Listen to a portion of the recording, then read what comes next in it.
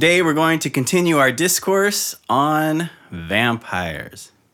When we segue back to Dracula, the 1931 version, and then also we could even include the Draculas, even though not played by Lugosi, but the two Dracula characters that John Carradine plays in House of Frankenstein and House of Dracula.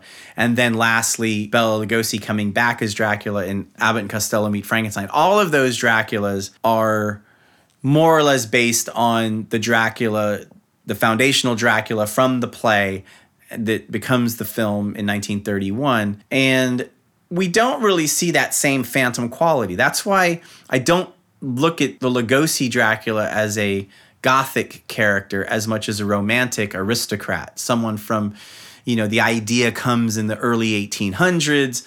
And so he's not as old, although maybe there are some references to him being, from the 1400s, like the original Vlad the Impaler's from the 1400s, which works perfectly with the Nosferatu. You could easily see that, oh yeah, he was in those wars with the Turks in the 1400s and that kind of stuff. And he's just lived so long that now he's kind of wasted away and he's like this weird creature. Yeah. That's really easy to believe. But when you're looking at the Bela Lugosi and the continental charm that he, and even in the Langella remake, it's funny how 1979 saw the remake of Nosferatu with Herzog, and then it also saw the remake of the 1931 Dracula. Yeah, where Frank Langella was even less of a vampire. Yeah, and it's funny how the reason why they made that film was because the Broadway play Dracula became popular again in the 70s. So it was sort of like the same thing happened 50 years later all over again. And it was Universal again who made the Langella film. What binds all of those aristocratic Draculas from the Universal world with the continental charm and the fact that they're less like monsters and they're more like they could just pass in a crowd, is that they're solid. I mean, even though they have these powers and they can hypnotize and, they obviously do drink the blood, whether you see the fangs or not. It's not like the phantom vampire, which, is it there or is it not? These vampires are definitely there. Like you poke them and you'll feel flesh and, they're there. I mean, there's no doubt that Dracula, when he's standing in front of Van Helsing, and then Van Helsing says, "I've come across a very interesting thing," and then he throws the mirror on the ground. Yeah, and I mean, when Dracula realizes that he's been tricked and he's not casting a reflection, that's a very physical person who's standing in front of him. It's not like this ghostly presence that you have to sort of be half asleep, just to perceive, like with Nosferatu.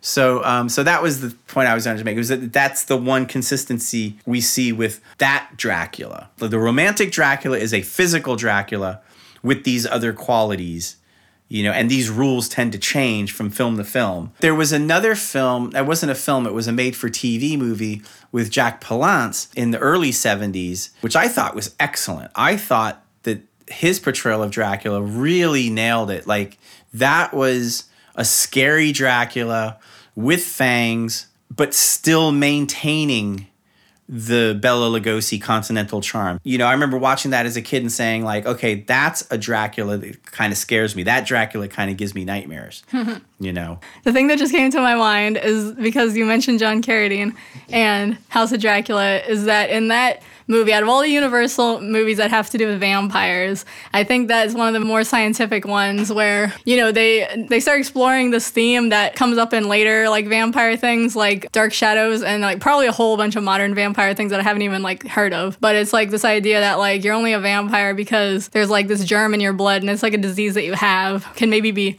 solved with drugs, or in this movie, like, blood transfusions and stuff like that. But the vampire's body would basically be human if it wasn't for that, right? Whereas Nosferatu, like, it's not like the vampire is a human with a disease. It's like the vampire is the disease. So I think that's, like, an interesting difference. Yeah, right. So the vampire is a metaphor in the Herzog and Murnau film as pestilence, as the plague. And like you said, in the Carradine, that's pretty early on in House of Dracula, for the Carradine vampire to recognize that his vampirism is really the result of something in his blood. I think it's Edelman is looking at his blood under the microscope and says, "Oh, my boy, like, you don't understand. It's just this blood thing. And if you can, it's a simple thing to, it's like what's his face, in the Wizard of Oz, where he says, oh, all you need is a diploma." Yeah, like, exactly. And it's interesting because it goes along with the idea that the werewolf can also be cured with like brain surgery. So it's like a very science heavy movie. Yeah, it is. House of Dracula definitely is. It might be the first one to introduce those concepts, And you also mentioned Dark Shadows in there sort of briefly. And it's funny how Dark Shadows, which was the soap opera in the 1960s with Barnabas Collins as the vampire. But it's interesting how in that one they also have the same concept, right? Because you have the female scientist, I can't remember her name now, but it's the same idea that the vampire can be cured with injections of pure blood. Yeah, and that the idea is that he'll become just a regular human. Right. But it's funny how it turned from it just being more like, okay, he's a vampire because a witch put a curse on him and or whatever I think the story was, which is more of a spiritual or ethical dilemma, that it eventually went into that place of, no, he really just caught a virus. He really just, and it turned him into a vampire. Yeah. And he can be cured. And you wouldn't expect that. I mean, it's surprising. And I think that's really, in the movie, the Dark Shadows movie, they really, that's a big part of the plot in that film, towards the end of the film especially. And it's also important to mention that the movie we're talking about isn't the Johnny Depp film from 2012? Yeah. We're talking about the 1970 movie House of Dark Shadows, which was based on and influenced by the soap opera, but because it was a 2-hour movie, had to condense some of the storylines and everything. So the movie is slightly different from the soap opera, and the soap opera has a lot of twists and turns in its own right that are different from the movie. So one more vampire I wanted to mention was Count Yorga. Count Yorga is a movie, actually it was called Count Yorga Vampire. It came out in 1971, starring Robert Quarry as the vampire. And I feel like he is another descendant of the Bela Lugosi romantic vampire. So he's under that umbrella. He's part of that lineage. And he, like I was talking about earlier with Jack Palance, Yorga really pulls this off as well. I mean, this vampire also gave me nightmares when I was a kid. He has the fangs, and he has the continental charm, and he's distinguished, and it's clear that he's an aristocrat. But this is the 70s now, and we're post-Hammer films, so of course these vampire films are much more graphic, and the vampires are scarier. So one of the elements that they added at this point, I feel like makers of these movies had to start figuring out a way to make the romantic vampire scary, because to most people, I think by now in the 70s, this vampire was starting to get boring. And I think for me, at the time, I was 5, 6, 7 years old, so of course it was scary to me. But my dad was sitting there yawning. I mean, and most people who were probably older than 30, they had seen, yeah, I mean, they had seen these vampires, for, at that point, almost 50 years, So I feel like the producers and the director, I can't remember who directed this film, but they got this idea, and I think it was pretty ingenious.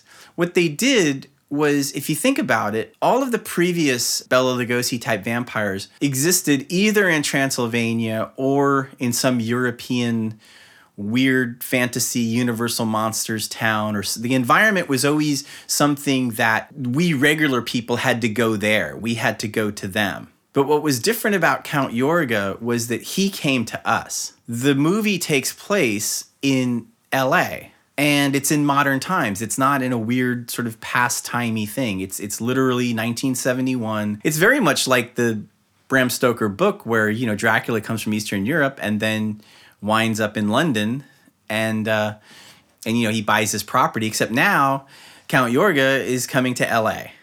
And, he's able to pull it off somehow. Like, even though he really looks out of place and he's sort of... Yeah, he still wears like a cape. Yeah. And stuff like he does all the classic stuff, but it's funny how I guess they figured like, well, hey, you Americans, he's like closer to you now, like that's like enough. Plus he's not Dracula, he's Yorga, Right. but it's close to, it's the same thing. Well, that's another one of these rules in these movies is, does Dracula exist?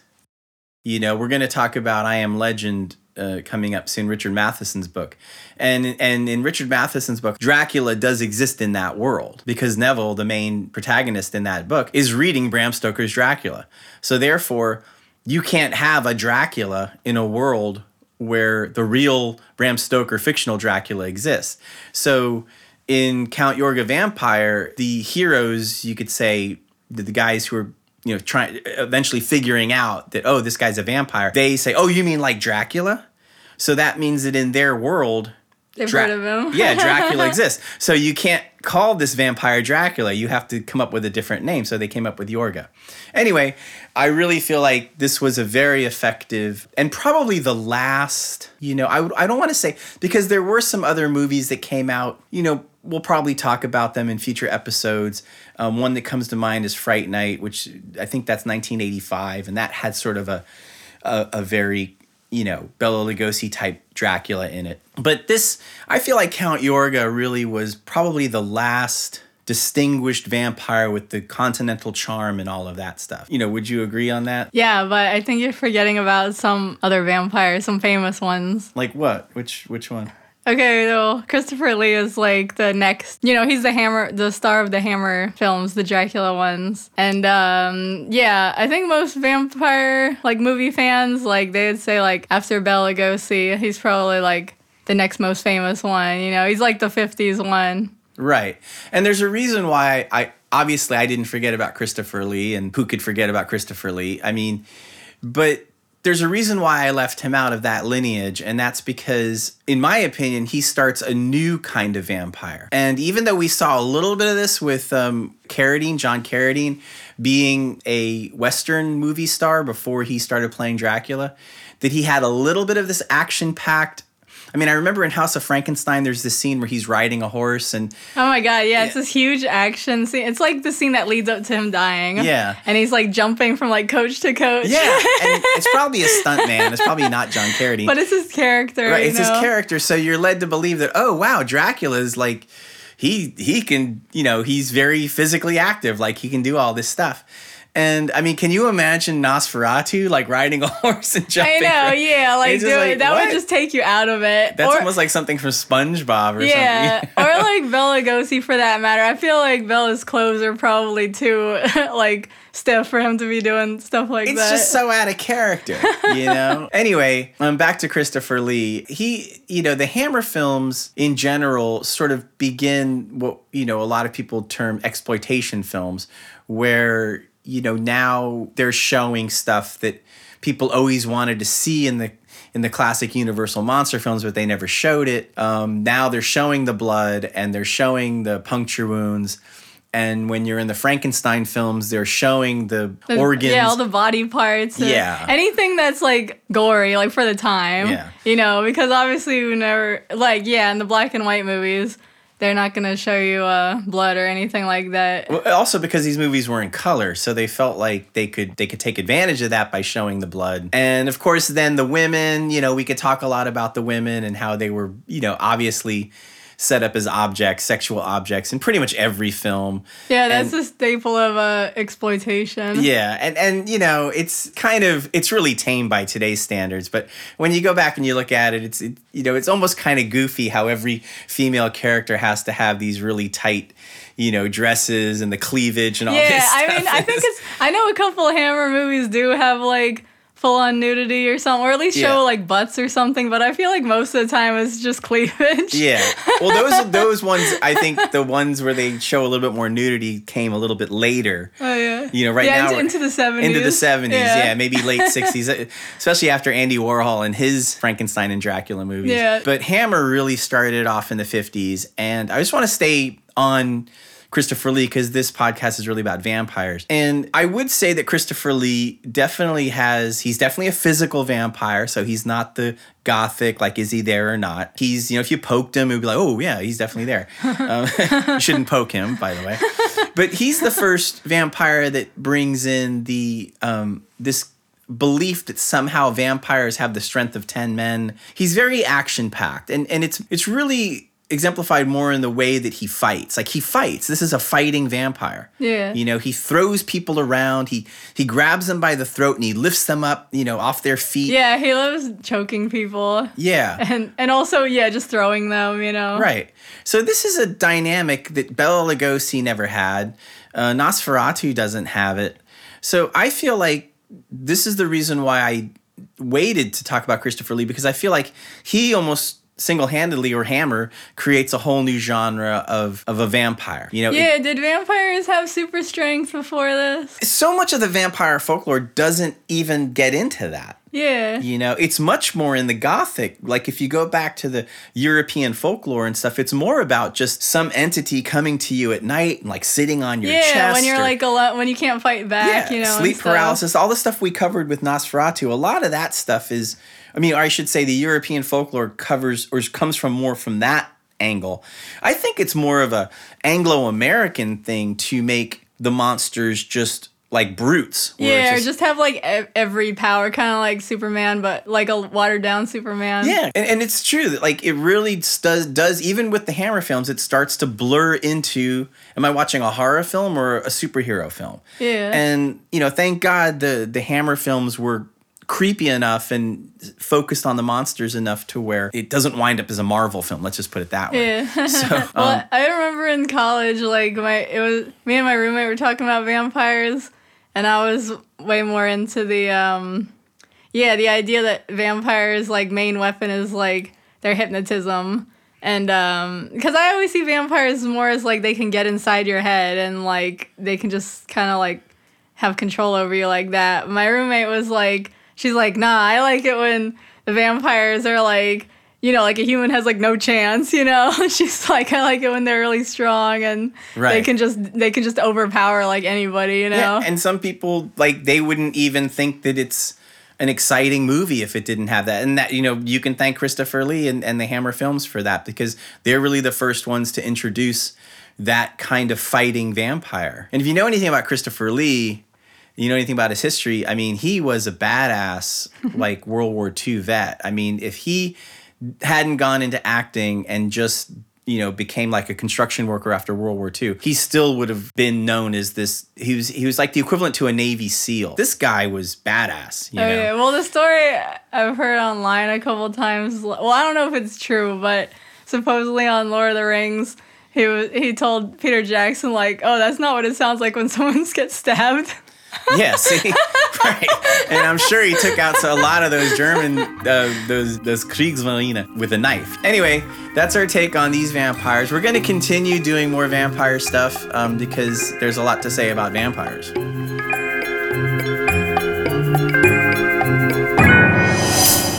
If you like this podcast, please subscribe. Leave us 5 stars and a review. Thanks.